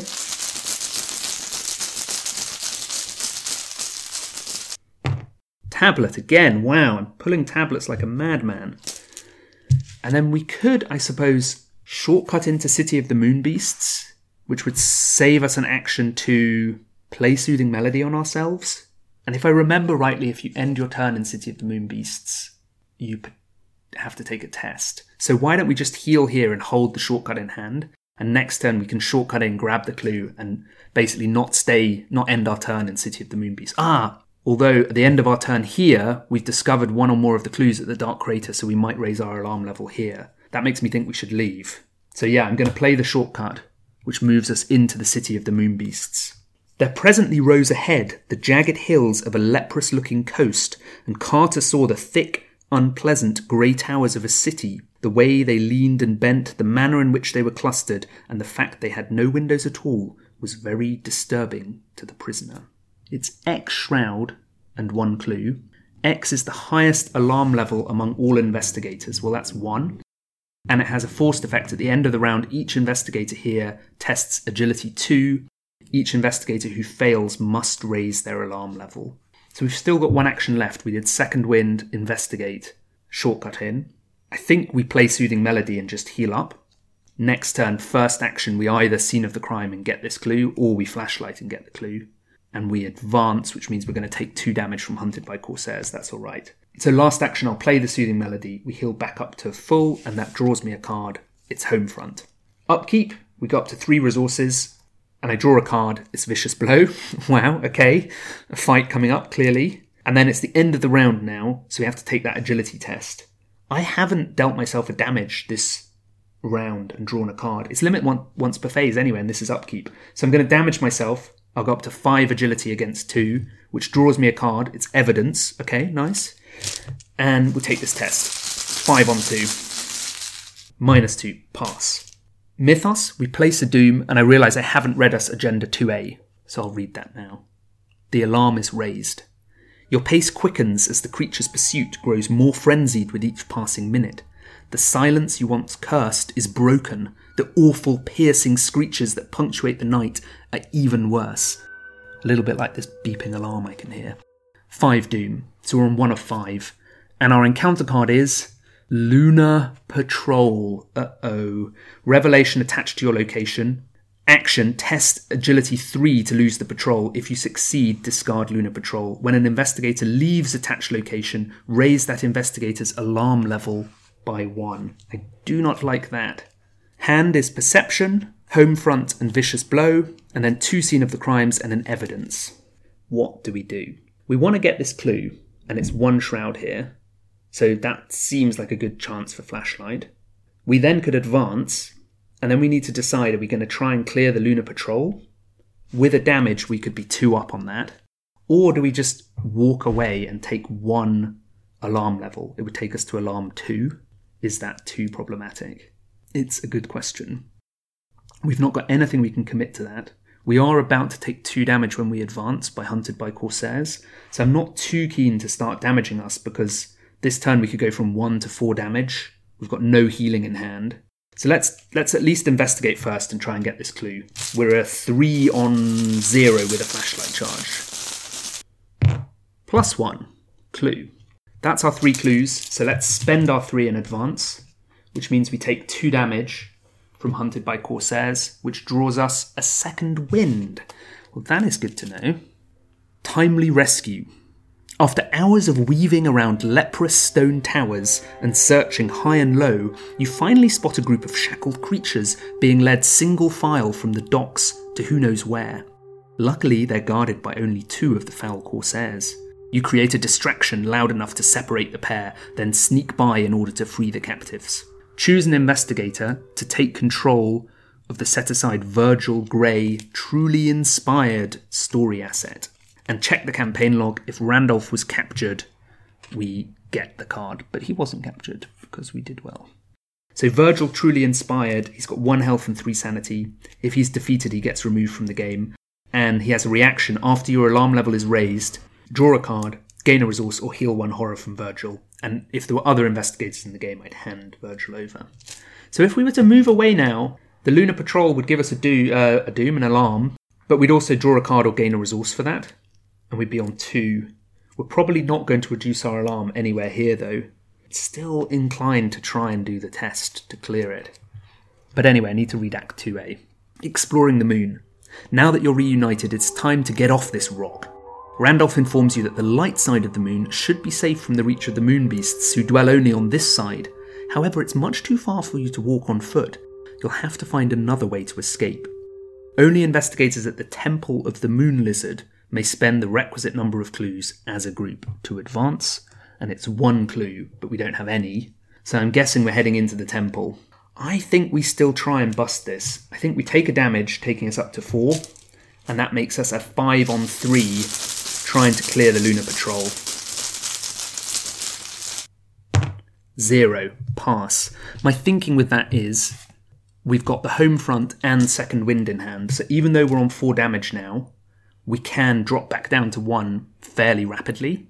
And I'm also thinking we've got 2 horror soak on Gret and 3 soak on Virgil. So if we hit Shell Shock and take 2 horror, we can put it all on Virgil, or we can spread it out.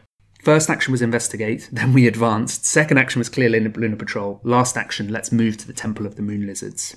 The dead temples on the mountains were so placed that they could have glorified no wholesome or suitable gods, and in the symmetries of the broken columns there seemed to lurk some dark and inner meaning which did not invite solution. This is 3 shroud and a clue, and it's a willpower 5 test to hide inside the forbidden temple to reduce alarm by 1. And there's a forced effect after you discover any number of clues at the temple. You must either take that much horror or discard that many cards from your hand. So we're going to discover 1 clue at some point and take that much horror, which is 1. Well, with a perception and an evidence in hand, and 2 scene of the crimes, and a flashlight charge and Gret, I'm not feeling bad about getting that clue next turn. The question is really how. We're only on 3 resources, so maybe playing scene of the crime isn't efficient. Enemy phase nothing. Upkeep, we draw a second copy of Gret, or we can commit her for +2 intellect if we wanted to. And we go to 2 doom. Do we go on the hunt here? I don't think we do, because I think we're going to get this clue through investigative means. So, and we want to play second wind, so yeah. Damn, it's cats from Saturn though. Luckily our alarm level is only 1, so that's 2 cats from Saturn.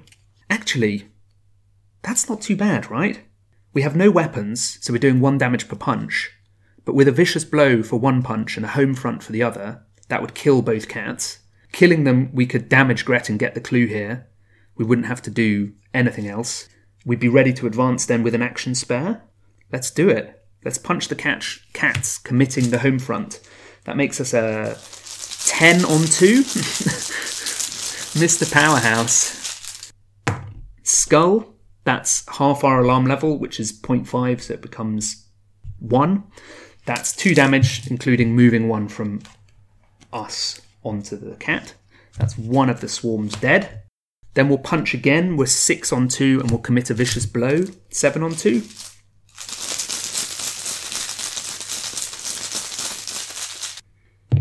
-2. Dead cats. And when we kill that one, I'm going to exhaust Gret Wagner, deal her damage to discover this clue. And after you discover any number of clues at the Temple of the Moon Lizard, you must either take that much horror, which is 1 horror, or discard that many cards from your hand. I'll take 1 horror and I'll put that on Gret as well.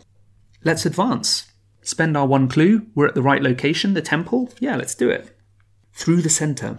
While the majority of this temple is dedicated to an idol the moon-dwelling creatures refer to as the Moon Lizard, you also find several references to some kind of lake of primordial black ooze not far beneath the surface that binds together the core of the moon.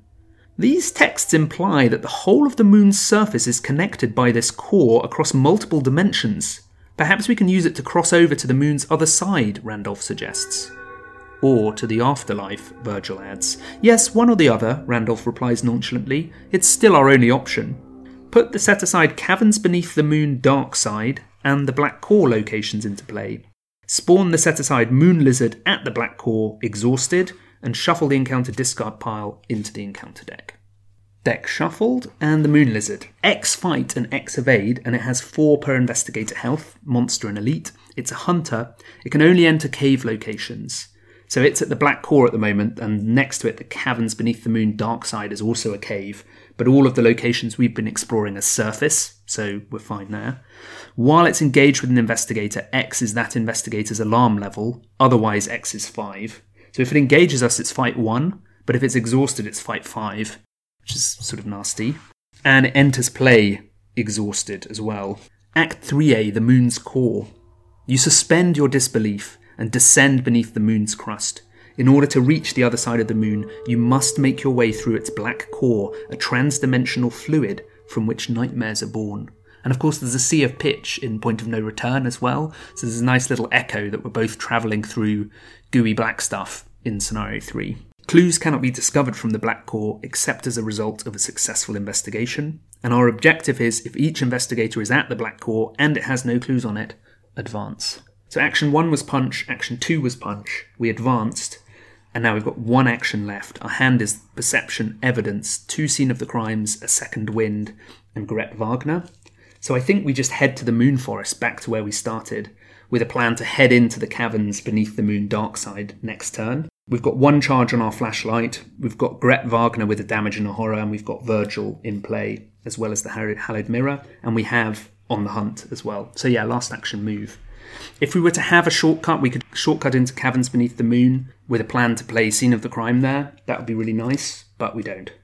Upkeep, Gret readies, the Moon Lizard readies. I draw Randolph Carter. Well, that's just icons because I already have an ally in play. We go to 5 resources. We hit 3 Doom, and our encounter card is Somnophobia.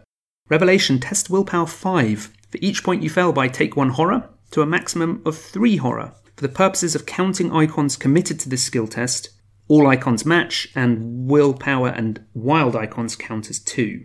So I could commit Randolph for a +4. That would make me 7 against 5. I think I just take this.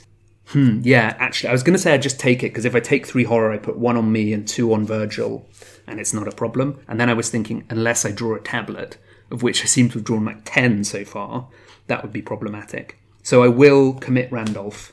7 on 5.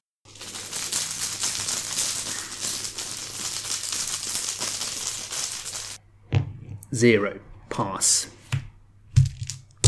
What do we do? First action I think is play Second Wind. Second action I think is move into the caverns, but then we're taking 2 damage and 2 horror from the Moon Lizard this turn. We don't have a weapon to kill the Moon Lizard with either. Third action in there could be to investigate, and if we commit this perception, maybe even commit the evidence or the Gret Wagner in our hand, if it draws us into a weapon, we're still engaged with the Moon Lizard. The Moon Lizard is only 1 to evade while it's engaged with us, so it would be 3 on 1 naturally. Well, let's play Second Wind first, because we're definitely doing that first action. That heals us back to 1 damage, and it draws us a card. It's a Vicious Blow. So that means we could punch the Moon Lizard, Vicious Bow punch the Moon Lizard, and it would die. So I think we do therefore head into the caves and take the hit from it. Because otherwise what would we do for 2 actions here? Just hang around. And if we hit it, we could use Gret to get a clue as well. So second action, let's move into the caverns.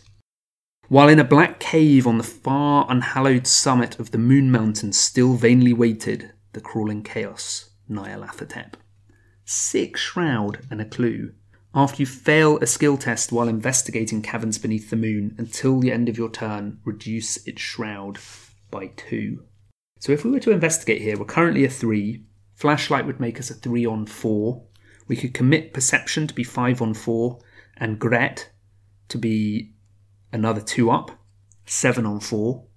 I don't think it's worth it in a way.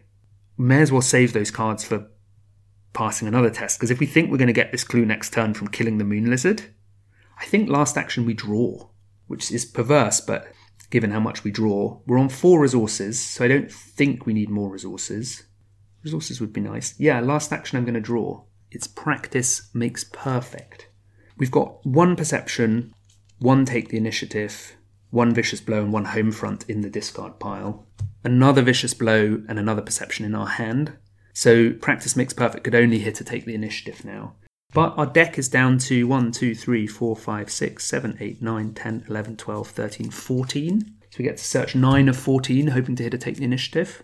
Not too bad. Enemy phase. In careens the Moon Lizard. It engages us. It hits for 2 damage and 2 horror. So I'll put 1 horror on me and 1 on Virgil. And I think I put 1 damage on Gret and 1 on me, because I want to save my ability, and we can use Gret 2 more times anyway after that. And because I've just put damage on a card I control, I draw a card. It's Enchanted Blade level 3. Well, hello. Unfortunately, we can't get it down particularly quickly. Upkeep. I draw a 45 automatic, and I take a resource. I actually need to discard a card here. What do I discard? Maybe the automatic, because if I'm going to play a weapon, it's the Enchanted Blade. So yeah, down the automatic goes. Mythos, we hit 4 doom, and our encounter card is Somnophobia, again. What do we commit to this? Wait, this is where we play Practice Makes Perfect and hope to take the initiative. Shell Shock is the top card, well that's nice. Shortcut, Flashlight, Emergency Aid, On the Hunt, Take the Initiative, yes! Soothing Melody, Automatic, Emergency Cash. So that means we commit the Take the Initiative to this test. Wild Icons count as double, so that's a +6 we've just pulled out of our deck. So we're now a 9 on 5. I mean, I'll take that any day of the week. -1. We pass, so the Take the Initiative returns to hand, which is important, and we're ready to go. We are a 6 on 1 punching.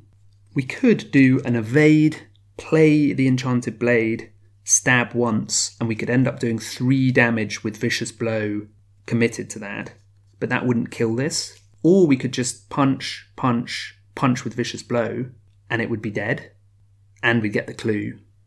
I think we just do that. So first action we punch, and I'll commit the Vicious Blow. 7 on 1. -2, 2 damage. Second action I'll punch 6 on 1. 0, it's up to 3 damage. Third action I'll punch 6 on 1. -1, defeated, 2 victory points. We'll exhaust Gret Wagner, deal her a damage to get a clue. We've just dealt damage to a card we control, so we draw a card. It's a 45 automatic. That was Mark Harrigan in A Cavern Beneath the Moon, beating up the Moon Lizard just with his fists. Just douche, douche, douche. I love it. That's us, I think. If we had a spare action now, I could play the Enchanted Blade, but I don't have a spare action. Upkeep, we draw an Unexpected Courage. We hit 5 resources. What do we get rid of from this hand? We've got Take the Initiative, Perception, and Unexpected Courage as skills. We've got Gret Wagner, Enchanted Blade 3 and Automatic as weapons. And we've got Evidence and 2 Scenes of the Crime. Again, I think the automatic goes. And we advance. We hit 5 doom, unfortunately. Your escape route is cut off as a pack of lithe creatures surrounds you. At first glance, you believe them to be cats, but they're only vaguely cat-like in shape. What you mistook for fur is more akin to a series of patterns like strange filigrees. You silently pray for aid. Shuffle the encounter discard pile into the encounter deck. Raise each investigator's alarm level by 1. And when that happens, I think I leave the horror on Virgil and I just take a resource, taking me up to 6. Check the campaign log. If we forced our way into the temple, we read the following. Well, we didn't do that. So otherwise we read, and to your surprise, an army of cats lands in front of you, having leaped through the void of space itself. You recognise the cat at the head of the formation as the grey old cat with the scar you met months ago. Go, human, he yells. We will hold them off. And we advance to Agenda 3A. They are upon you. The entirety of the moon's denizens are set against you now. Behind every corner, a group of corsairs lies in wait, or a pack of hunting cats lurks to herd you toward its vicious masters. The skies above swarm with winged beasts and black galleys. If you cannot find a way back to Earth, you will surely be captured. Foredoom, but there's a hint. The game will not end when this agenda advances, but the agents of Nyarlathotep will tighten their noose. Our encounter card is Corsair of Leng. 2 fight, 4 evade, 5 health. Spawn at the nearest city or surface location, which is back in the Moon Forest. It's not even on us. It's alert, and after it attacks via its alert keyword, it gets -3 evade for the remainder of the phase. Ah, what a gimme. Okay, back in biz.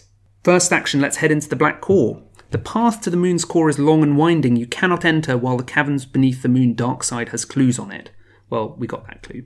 A thick black sludge begins to impede your progress as you draw nearer and nearer to the Moon's dark core. It's X Shroud and has 1 clue. X is the number of depth tokens on the Black Core. There's a forced effect. After it's revealed, put 3 resources on it as depth tokens, plus an additional 3 per investigator. So 3 plus 3 is 6. And as an action, you can test Willpower or Combat 2 to swim through the dark lake at the Moon's core. For each point you succeed by, remove 1 depth token from the Black Core. We need to be there with no clues on it as our objective, but clues also can't be discovered here except by investigating. So Gret doesn't work, evidence doesn't work, scene of the crime doesn't work. Now, that was action 1. Action 2, if we were to commit Take the Initiative, that would be a +2. We're already Intellect 3. And we could use our last flashlight charge to make it Shroud 4. So Take the Initiative would make us 5 on 4. Unexpected Courage would make us 7 on 4. Well, or we could put the Perception in 7 on 4 and another icon. I think we can go 4 up on this test. Do we even need to put the Take the Initiative in? We can maybe hold that for encounter cards.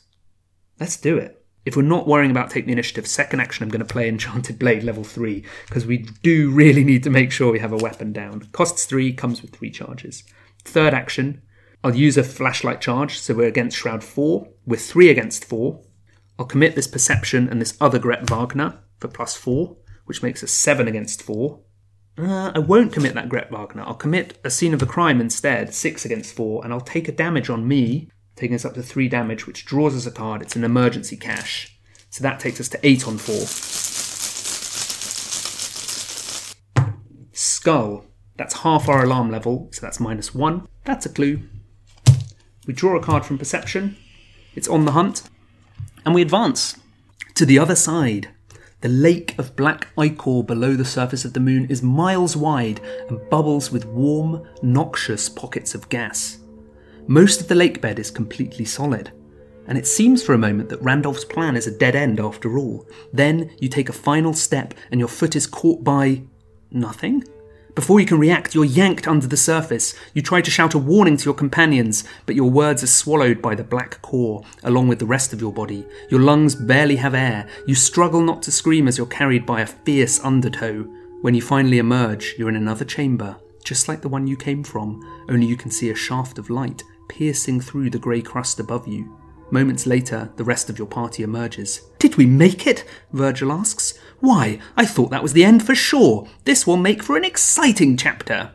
Put the set-aside Caverns Beneath the Moon light side of the Moon, and the White Ship locations into play. Caverns Beneath the Moon light side of the Moon, you cannot enter it while Caverns Beneath the Moon light side has clues, and the White Ship. The mysterious ship's captain cannot let you aboard until the pursuing moon beasts have retreated. You cannot enter the White Ship while your alarm level is 5 or higher. Ours is currently 2. And we advance to Act 4A, Unexpected Rescue. The surface of the light side of the Moon is patrolled by ships that sail through the windless sky. One, however, looks different from the rest. Its hull is stark and shining, casting a white glow into the night. "The White Ship," breathes Randolph. No clue total. Objective: find a way off the Moon. Okay. And breathe. Upkeep. I draw a Soothing Melody. Lovely timing. We go up to 4 resources. Hand is Soothing Melody, On the Hunt, Emergency Cache. Scene of the Crime, Evidence, 5 events. We've got Gret Wagner, and then we've got that Courage and that Take the Initiative. We go to 1 of Foredoom. With the Enchanted Blade in play, is it better for us to go on the hunt here? We have one in our hand and one on stick to the plan. Or would we rather we get a Treachery now and we can just more or less shrug it off and keep moving?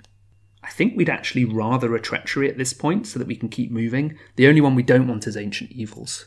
And our card is Forced into Hiding. Revelation. Test Willpower X, where X is your alarm level.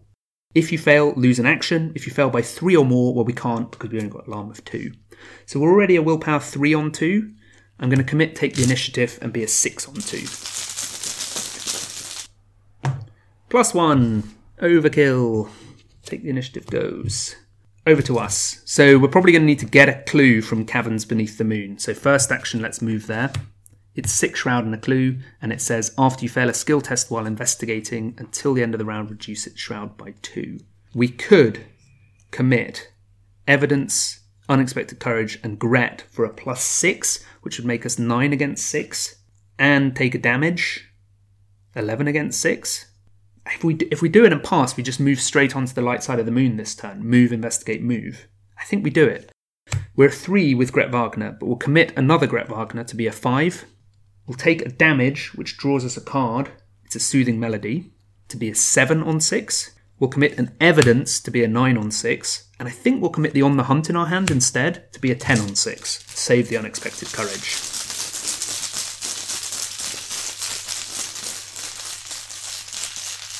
Is this mad? No, we'll just keep going. 10 on 6. Skull, -1. Clue. The reason I said, is this mad? I was thinking, actually, should we just be healing? We're on 4 damage. And if I play Soothing Melody now, I may as well have waited and played Scene of the Crime here. No, let's move on to Light Side of the Moon. Last action move. It's 5 shroud and a clue. In the symmetries of the broken columns, there seemed to lurk some dark and inner meaning, which did not invite solution. It's also Victory 2. And as an action here, you can test Intellect 1 or Agility 1 to attempt to hide among the ruins. For every 3 points you succeed by, reduce your alarm level by 1. Well, 5 shroud and 1 clue. That seems like a Scene of the Crime location. Enemy phase nothing. Upkeep, we draw Emergency Aid. We go up to 5 resources. We hit 2 doom. I don't think we want to go on the hunt again. And we draw Hunted by Corsairs. Great. I think we're done, right? So first action, I'm going to spend 2 and play Scene of the Crime and get that clue. Second action, I'll move into the white ship. We cannot enter if our alarm level is 5 or higher. Well, it's 2. And after it's revealed, we put the set-aside Captain into play at the white ship. The Captain reads, if each undefeated investigator is at the white ship, well, that's true. Parlay, test Willpower X or Intellect X to convince the Captain to set sail. X is the highest alarm level among investigators. If you succeed, advance the act. Any investigator at the white ship may activate this ability. So, our hand, Courage, Cash, 2 Soothing Melodies, and an Emergency Aid.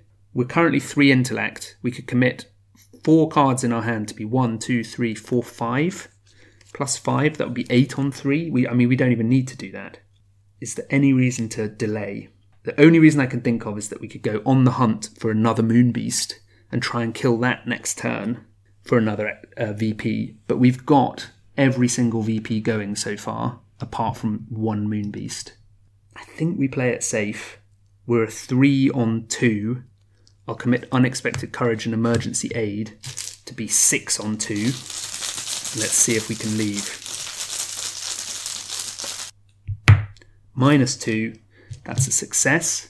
So we advance the act, which means we take 2 damage from Hunted by Corsairs. We go up to 6 damage. And Sophie flips over to her "it was all my fault" side. Our stats are reduced. And the act flips over. The Captain. With your party safely aboard the white ship, you beseech its captain to leave the moon at once. You've no desire to stay in this perilous place any longer than you have to. Not yet, the captain replies with an amiable smile. You plead with him, but he raises a hand in a gesture of silence, peering out into the distance. You squint against the light from the sun, which hangs static in the dark sky. There, miles away, you spot the thing that drew the captain's eye. A bird with many wings and even more colours, its feathers bright and vivid.